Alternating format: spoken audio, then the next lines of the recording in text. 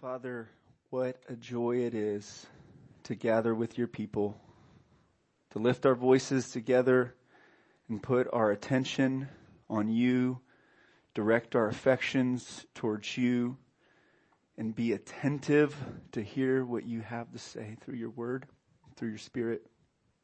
And so we ask that you would speak to us this morning, open our eyes to see wonderful things in your word, thrill our hearts, change our thinking, and transform our lives.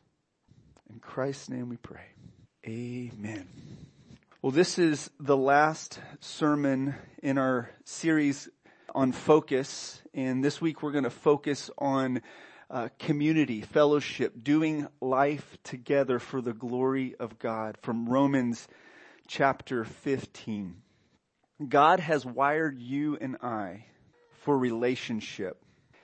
The creator of the universe, the triune God, Father, Son, and Holy Spirit, made you and I in his image and created us as relational beings. So we have the capacity to communicate to one another, to express love, to express sorrow, to express joy. And we have the capacity to receive from one another and to give to one another. We have the capacity to reflect God's image, to reflect God's glory here on earth. And at the beginning of creation, after God created Adam, God declared when he saw Adam by himself, and Adam has all these animals and he's naming all the animals, but there was no helper suitable for him. God declared that it was not good for man to be alone, because God has created us to be relational beings. God says, let us make man in our own image. In chapter 1, the triune God created mankind to be relational beings. And if you've ever experienced a season of loneliness, you know that it's not good for you to be alone. I remember in 2004 or 2005, I wanted to follow in the footsteps of Jesus, and I wanted to do a 40-day fast. And so I saved up some money, quit my job. I made arrangements. A friend of mine had a house in Richardson that I could stay in. I was planning the camp as long as I could endure it. Like out in the wilderness, I wanted solitude. I wanted no food. I want prayer, fasting, Bible, glory. That's what I wanted, okay?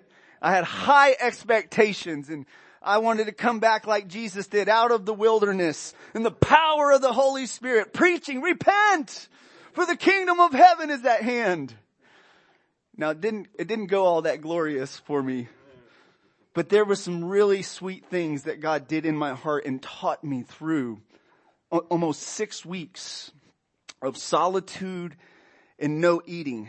I decided I wasn't going to go to church at first.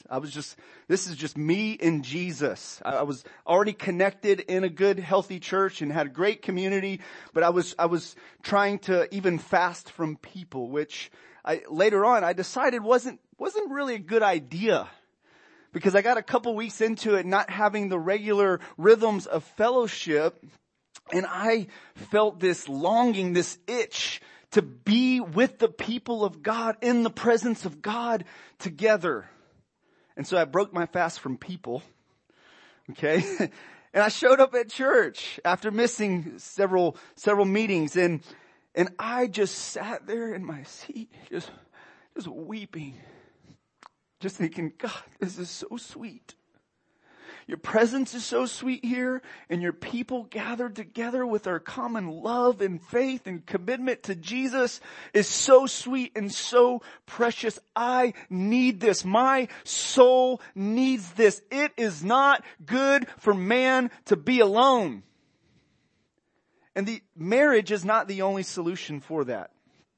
God has created us to be in family. We're formed for family. We're created for community. We need one another. We need intimate relationship with one another where we know and we're known by one another. So one of the biggest insights I got out of that 6 weeks of much solitude and seeking the Lord was I need community. If I'm going to fulfill the purpose of God on my life, I cannot do that in isolation. I need to do that with the people of God. And our American culture has trained us to think individualism. Me, my, I. And when it comes to Christianity, you and I will, no Christian will flourish following Jesus if they're isolated from community. Amen? So we need one another. And before we dig into the text, I just want to point out some dangers of isolation. Drifting spiritually. And we'll look at this in Hebrews as we, next week, Lord willing. Deception, to deceiving yourself. Discouragement. Loneliness. Purposelessness. Vulnerability. So these are some dangers. So we know there's some dangers. We'll look at some benefits at the end. But before we do that, we're going to look at Romans 15 and we're going to look at how the Apostle Paul exhorts the people of God to live together for the glory of God and why they should live together in harmony. Romans 15, starting in verse 1. Says, we who are strong have an obligation to bear with the failings of the weak. Not to please ourselves. Let each of us please his neighbor for his good, to build him up. For Christ did not please himself, but as it is written, the reproaches of those who reproached you fell on me. For whatever was written in former days was written for our instruction, that through endurance and through the encouragement of the scriptures, we might have hope. May the God of endurance and encouragement grant you to live in such harmony with one another in accord with Christ Jesus, that together you may with one voice glorify the God and Father of our Lord Jesus Christ. Therefore, welcome one another as Christ has welcomed you for the glory of God. And all God's people said, amen. So here's our big idea. God has called his people to help one another, to live in harmony together for the glory of his name. God has called us to help one another, to live in harmony together for the glory of his name. Let's look at verse 1 here. The first thing that Paul teaches us in how we are to glorify God together is to bear with one another. Or specifically, he says, we who are strong have an obligation to bear with the failings of the weak and not please ourselves. Now, Paul's continuing a train of thought that he started in Romans chapter 14 about Christians that have different convictions concerning food. Christians who have different convictions concerning the celebration of holy days. Sabbaths, festivals. You see, Christianity, when God saved the Jewish people and then he started saving Gentile people, non-Jewish people who weren't brought up the same way that Jews were brought up. And so they had a lot of cultural differences that they had to work through when it comes to diet and rhythms of life and days that they celebrate and practices. One of the groups of the Gentiles, the pagans that came to the Lord, were coming out of idol worship where there was food sacrificed to idols. And so one of the conflicts and the issues in the book of 1 Corinthians, and we see Romans here, he's addressing this, is do we eat this food that we know was sacrificed to idols? And Paul's like, well, if it doesn't convict your conscience and you're free, okay, go ahead and eat it. But if you feel condemned and there's a conviction inside you, your conscience is smitten because you eat, because you know it was sacrificed to idols, don't do it. And don't cause your brother or sister to stumble if they do it. or if they don't do it. And don't judge your brother or sister if they eat or don't eat. Paul says don't destroy those who God loves and made the people of God for food. If we're grieved over our brother or sister and what they eat, we're no longer walking in love. And he says in this powerful verse in chapter 14, for the kingdom of God is not eating and drinking, but righteousness, peace, and joy in the Holy Spirit. And those who serve Christ in these things are acceptable. It's acceptable for us to serve Christ in this way. So that's some of the context that the Apostle Paul is addressing here, because the strong is a reference to those who have liberty. Liberty to do certain things that the weak brother or sister may not have the same liberty to do. For them, it may be a stumbling block and something that's harmful to their walk with Jesus. And Paul says to the strong brother or sister, or should I say the mature brother or sister, I think there's a sense, element of maturity, that they should bear with the failings of the weak. They should not only tolerate some of the struggles that our other brothers and sisters are going, but also not only tolerate, but also help our brothers and sisters with a focus not to please ourselves, but to please them, to bless them. Not thinking about our own interest primarily, thinking about putting others before ourselves. So this is one way that we can glorify God together. Bear with one another. Okay. Paul says in Galatians 6, he says, bear one another's burdens and so fulfill the law of Christ. This is what Jesus did. Paul also said in Colossians 3:13, he says, if anyone has a complaint towards one another, they should forgive and forbear one another, even as Christ has forgiven you. And so we bear with one another. We tolerate one another. We're patient with one another. We walk with one another. We help one another. God has designed us for this. God has designed us as human beings to be helpers, to help one another. And if you have children, I'm sure you see this in your children, and you see it in the way that they may love to help mommy or daddy until it actually becomes toilsome work, right? I love watching my wife with our girls, and the way that she lets them get up there on a stool and help mommy cook or help mommy bake. And for me, it's kind of chaotic. Like, give me space. If I'm cooking, give me space. I need this space. Like, you're making a mess. You're slowing it down. But she patiently does it because she sees the value in it. She knows that God has wired us to want to contribute. We have a need to be needed. And we need others, what others bring to the table. And God's just designed it that way. He's called us the body of Christ. And so we desperately need one another. What happens to any part of a body that gets severed from your body? It dies, yeah. And so if we're going to thrive as parts of the body, individual parts of one whole body, we need to be connected to one another. What happens to sheep that stray away from the flock? They become vulnerable to danger, to prey. They become prey to a roaring lion. And so we're wired to help one another. My son Justice, our year-and-a-half-year-old, even he has this design that I can see within him. And I've been trying to maximize it at this age. When I'm changing his diapers, sometimes it can get really wild because he likes to squirm while he's getting his diaper changed and resist. But I've learned something, that if I'll ask him, can you hold the diaper for daddy? He will be content to hold the diaper for daddy because he's helping daddy. And it's worked. And he really is helping daddy, okay? It's not just a psychological thing. He's helping daddy by sitting still. And you know what? He's taking it a step further. I'll say, can you take the diaper to the trash can?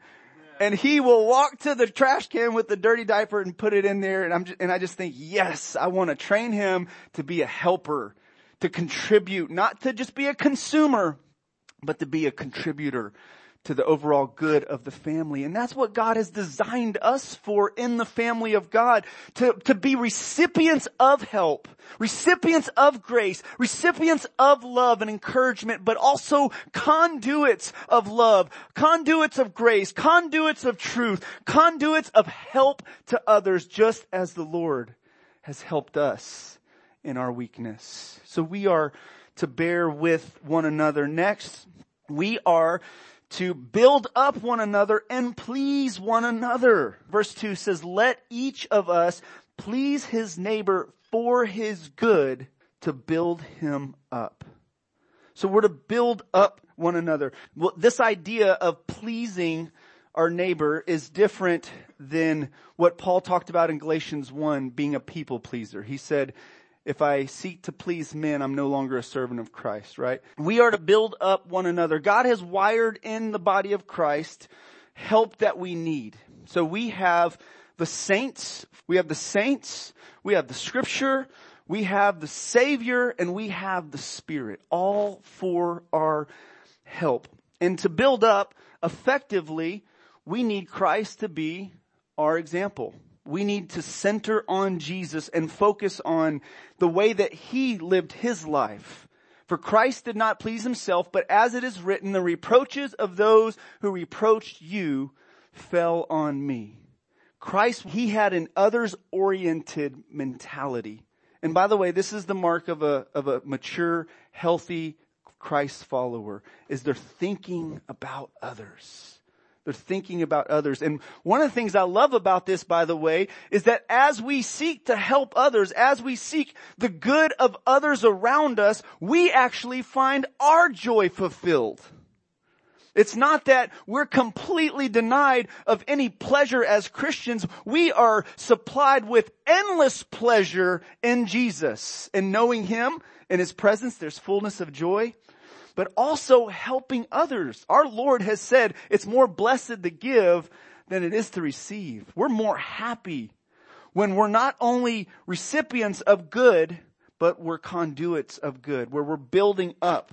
Okay? So Christ is our example. That's what he came to do. He came to save. He came to rescue. He came to love. He came to heal. He was thinking about those around him and thinking about bringing glory to God with the way that he treated those around him. So Christ is our example, and the scriptures are essential for building up one another. If we're going to do this well, we need to centralize around the word of God. Verse 4, whatever was written in former days was written for our instruction, that through endurance and through the encouragement of scriptures, we might have hope. We might have hope. God has designed us as the church to be messengers of salvation, messengers of the good news, messengers who carry his word and speak his words and impart grace into the lives of others with our words. God's set it up that way.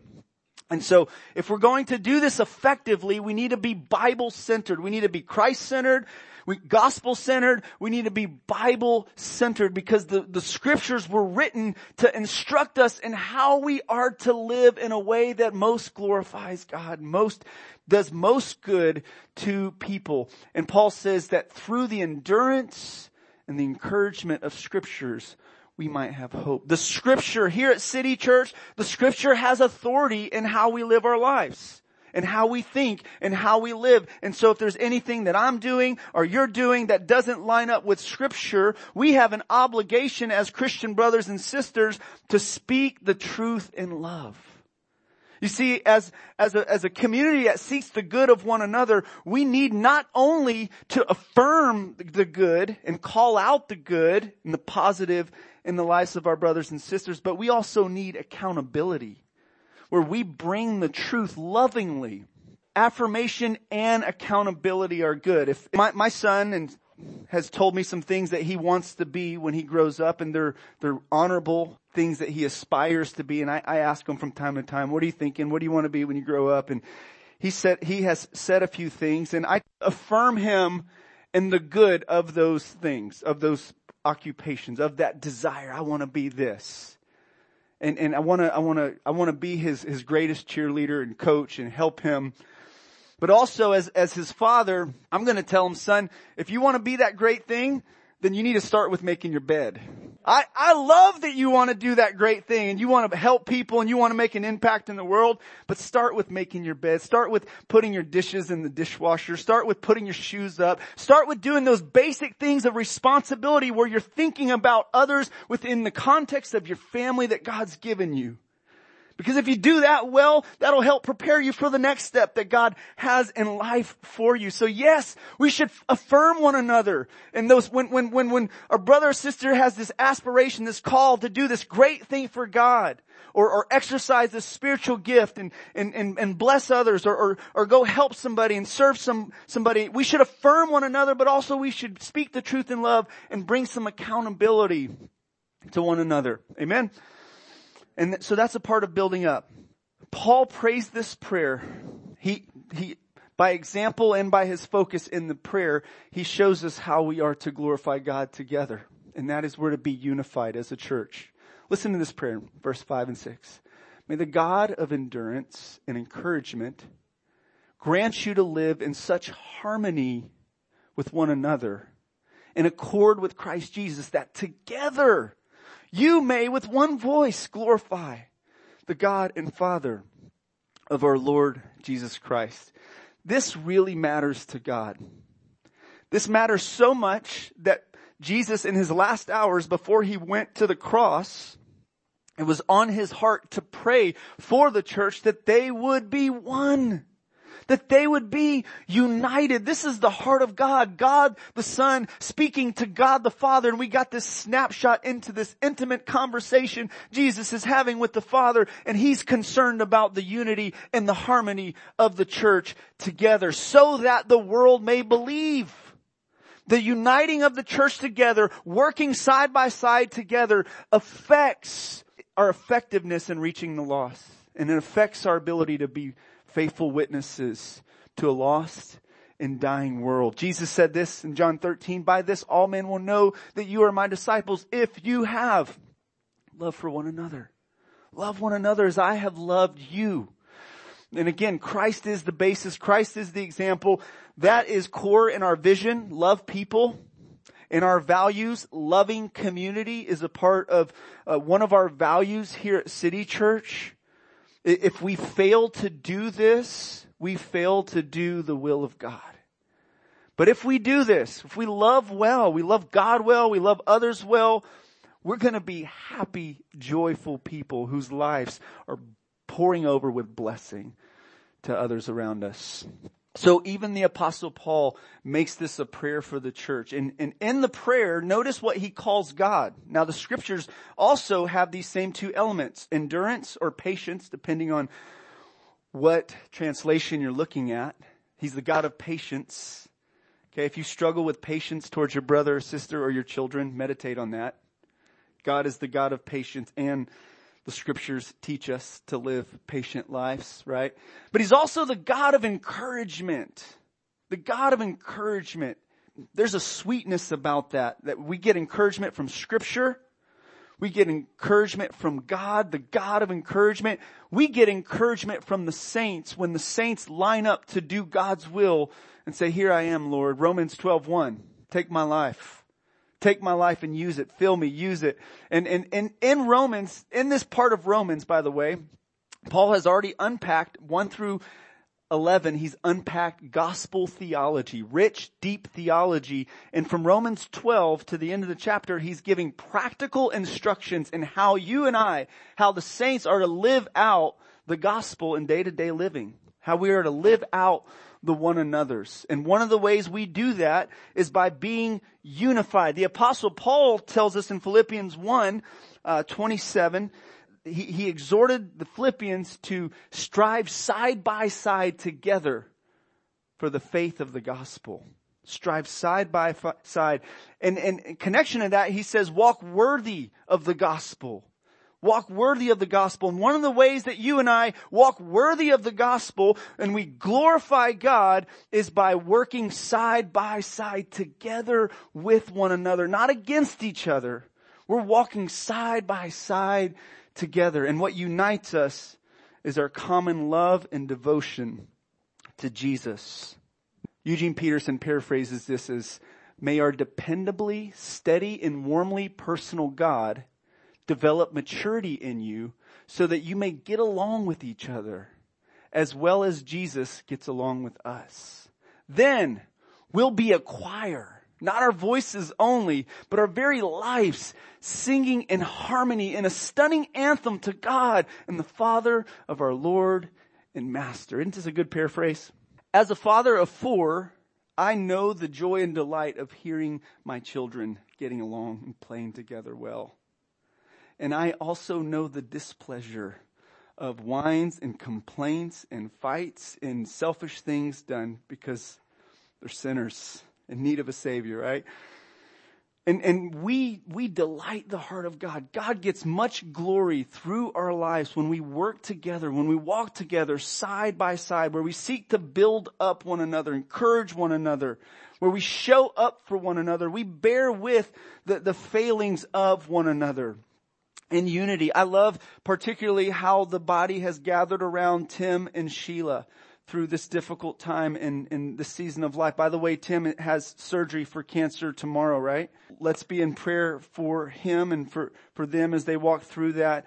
But it's been beautiful for me to see the church rally around them to help with the garage sale, show up, be praying for them. Particularly, Bridger and Brianne have really just delighted my heart the way that they've jumped in there and they've gotten their hands dirty, literally. Paul said of Philemon in Philemon 1:7, he said that he was comforted by his love because the saints were refreshed from his love. He was comforted, he was encouraged. When he looked at Philemon's life, he was encouraged that he was refreshing the saints of others. And we have several saints like that here who are thinking about others. By the way, this is our DNA. I'm preaching to the choir here. You all know this and we are practicing this. I'm not preaching this like we're not doing it. Let's get our act together. We are doing this. Okay? And God's going to take us to a whole nother level of doing this together, loving one another well, walking with one another, building up one another, being unified together, being in harmony together. Harmony, by the way, I looked up the English definition in the Oxford Dictionary, and regarding music, harmony is notes that are played or sung with the main tune that make the piece more complicated and interesting. Okay? In regards to music. Don't you just love a good symphony? Just sit at a symphony and all the different instruments that are playing, orchestra, just playing together and just at the right time they come in and it's beautiful. And that takes work. That doesn't happen on the fly. Okay? Unless it's like a jazz session or something. But even that, the musicians have worked hard to prepare for that moment, right? As our orchestra director over here is shaking her head. Yes. We have a harmony here. Okay? With our lives and with music. By the way, let me just say the worship team has been knocking it out of the park. Okay? Kevin, I'm grateful for you and the way that you lead in that. But I appreciate having times together as a church where we can lift up our voices, pour out our hearts, be refreshed in the presence of God together, and have beautiful music that help facilitate and enhance those special moments in the presence of God. Because the music and the voices they can distract too. But here they magnify Jesus. They point us to Jesus. David on the drums, just rocking it over there, just getting me pumped up for Jesus, wanting to love Jesus and love people more. Alicia on the violin, helping me to be calm and just sit in the presence, just enjoy. Just quiet your heart, quiet your soul. Kevin just stirring you up with the word and with passion and like, come on guys, get your praise on, right? Danny on the bass, one arm jamming it, just like bringing all he got. I love it. Julie, today, Julie, I love hearing you worship God. The way you pour your heart out to God and just letting it out, because it's not coming just from your voice, but you're singing from your spirit. There's joy that exudes from your spirit, from the inside out. Today we got the privilege of having Brian on the guitar too. Brian, I just love the sweetness that you bring to corporate worship. Just your life. There's a sweetness about you that just refreshes others. You're mindful, thoughtful of others. David, you've done an excellent job as well on the guitar, and I'm often reminded of King David. Okay, just David. We got a David in the house, right? And so we have a precious body here. This really is a gift of God. Dietrich Bonhoeffer, in his book, Life Together, says that the privilege for the church to meet together visibly is a gift of the grace of God. It's a gift of the grace of God, and not every Christian has that privilege. There are parts of the world that if you lived in and you're a Christian, you could not show up to a meeting like this and just praise the Lord and let it out, because there's fear that the government or somebody might come in and shut you down and take your life or arrest you for doing what you're doing. And we tend to forget. We tend to forget how special this is for us to be able to come together as the people of God, as the family of God, and lift our voices when we're discouraged. We get encouraged by one another. We get encouraged from the scriptures. We get refreshed being in the presence of God. We get comforted by the love and the affection of our brothers and sisters around us. We get inspired to love Jesus more as we see others doing great things for God and making sacrifices and being generous and being thoughtful of others. Hebrews 10 says we're stirred up to love and good works. And then when you join in the song, when you join with your life, with your gift, with your part, you're adding to the beautiful dynamic of the harmony. Okay? Rachel Most, I think about her in the birthday cards that she has written for several years now, sending them out faithfully to show up for our members to say, hey, we love you. We're thinking about you. We see this in you. And they're spot on. It's a very practical way that love has been conveyed through the body of Christ. Thank you for that. Harmony also means not just in music, but it also, that one of the definitions refers to being in agreement of ideas, feelings, actions, or pleasing combination of different parts. Quote, here's an example. He imagined a society in which all races lived together in harmony. All right? And that's God's vision for His church. That's our vision here for City Church, that we love people well, that we be united in that we bring our part to the table for the good of others. Notice that Christ is the basis for our unity. I love how Paul does this over and over and over again. He points us to the reference point, to the plumb line. Here's why we should do this. And here's how we should do this. Because Jesus has been like this towards you. He's been gracious. He's accepted you. He's welcomed you in to His family. Verse 7 says, therefore, welcome one another as Christ has welcomed you for the glory of God. God gets glory when we treat one another's the way that He's treated us, with grace. Grace upon grace, with kindness, with patience. If you ever struggle with patience towards another brother and sister, remind yourself of how patient God has been with you. Just helpful. If you ever struggle with unforgiveness towards a brother or sister, remind yourself of how generous God has forgiven you. Right? Okay? And so Christ is our example. Listen to what the theologian D.A. Carson says about this. He says, the church is made up of natural enemies. What binds us together is not education, common race, common income levels, common politics, common nationality, common accents, common jobs, or anything of that sort. Christians come together because they have been saved by Jesus Christ and owe Him a common allegiance. They are a band of natural enemies who love one another for Jesus' sake. Isn't this beautiful? How God can take, for instance, the Jew and the Gentile. In Ephesians 2, Paul talks about this, and tear down this barrier of hostility between the two. How God can take a gang member or drug addict or somebody who's done harm to another person and they've been natural enemies. And then they can all of a sudden love one another and walk together in a family together. Isn't that beautiful? So lastly, he tells us be welcoming. Be welcoming. So this is another way that we can glorify God and walk together is accept one another, as another translation says. Therefore accept one another or receive one another. This is the opposite of rejection. And each of us, I know, have felt the pain of rejection at one point or another in our lives. And it can go deep when you feel it from somebody.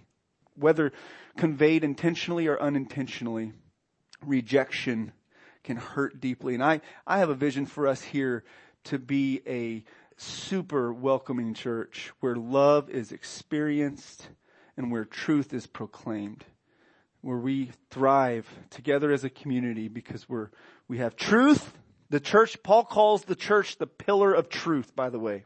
Okay, and as a community, we need to receive and accept one another, but also we need to speak the truth in love, right, to one another. Here's some benefits of being connected in community. 7 of them. I've taken several of these from David Mathis's book, Habits of Grace. He has a few chapters on fellowship. And one of the benefits of being connected in fellowship is acceptance. As Paul is exhorting here for the church to do, accept one another, receive one another. This is what Jesus has done to you. This is an expression of love. This is an expression of grace.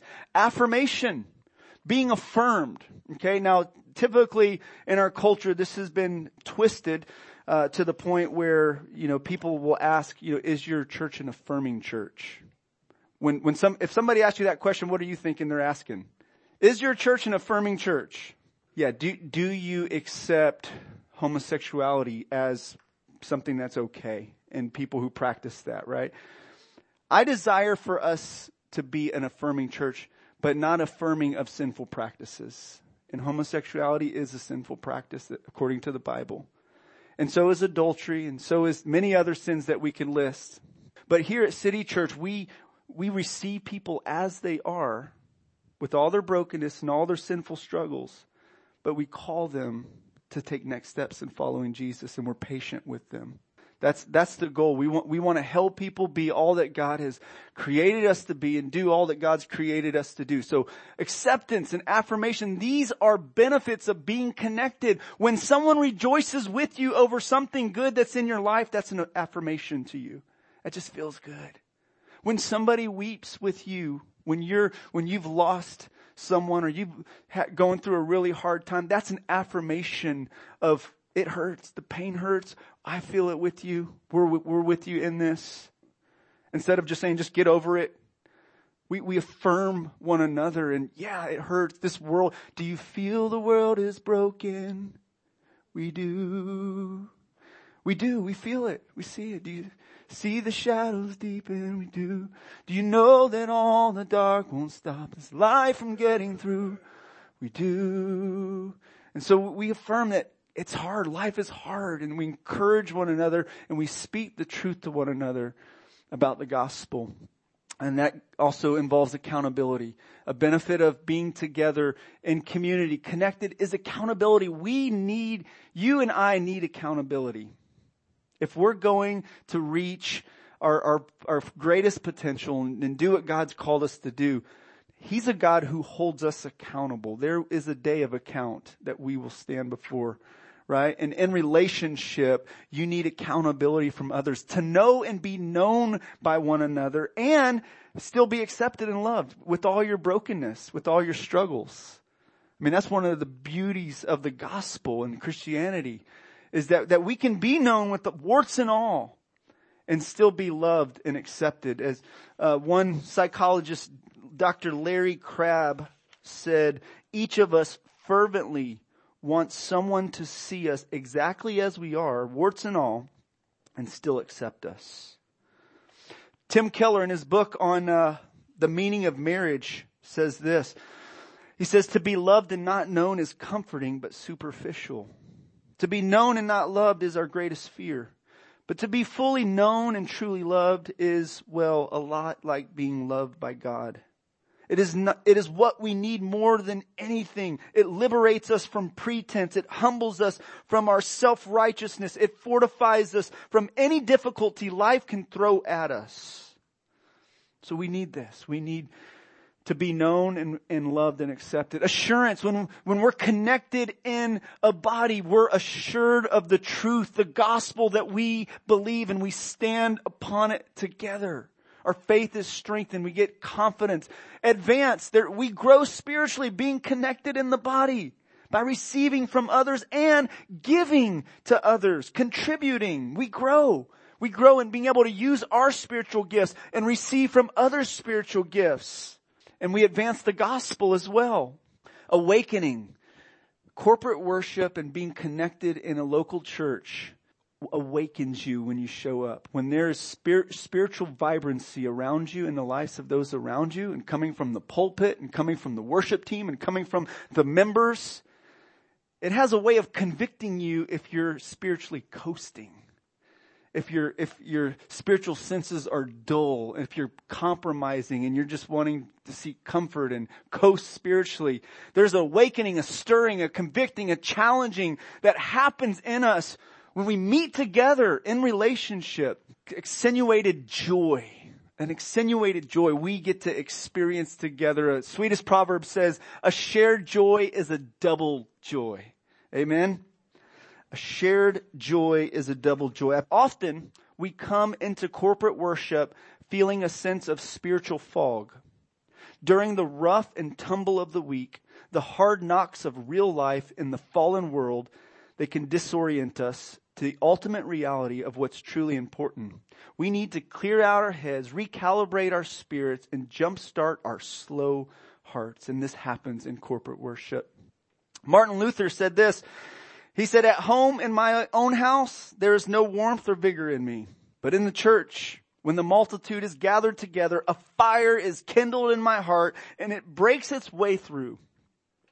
The psalmist in Psalm 73, Kevin started us off this morning with it.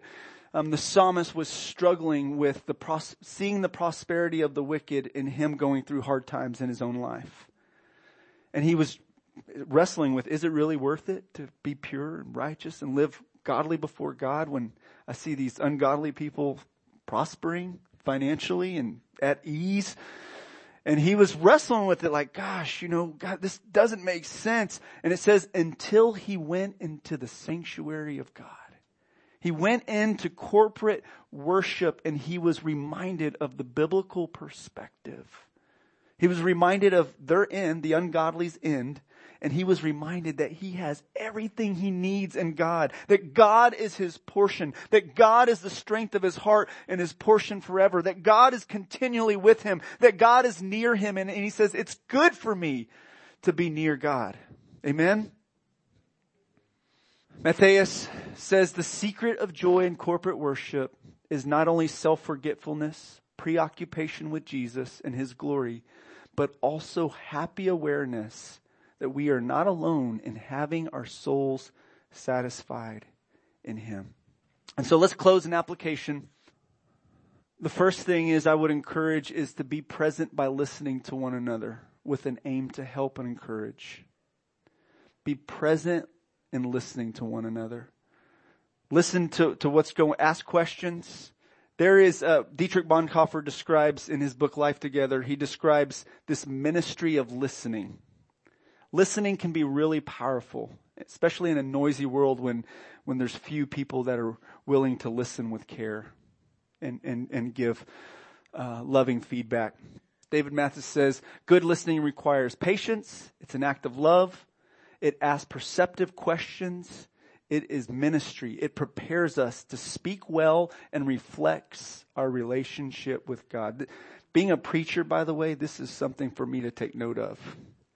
I told my wife last night, I said, I'm going to focus on the ministry of listening in regards to our relationship. What's that? Tomorrow. Oh, tomorrow. I'm going to start tomorrow, not tonight.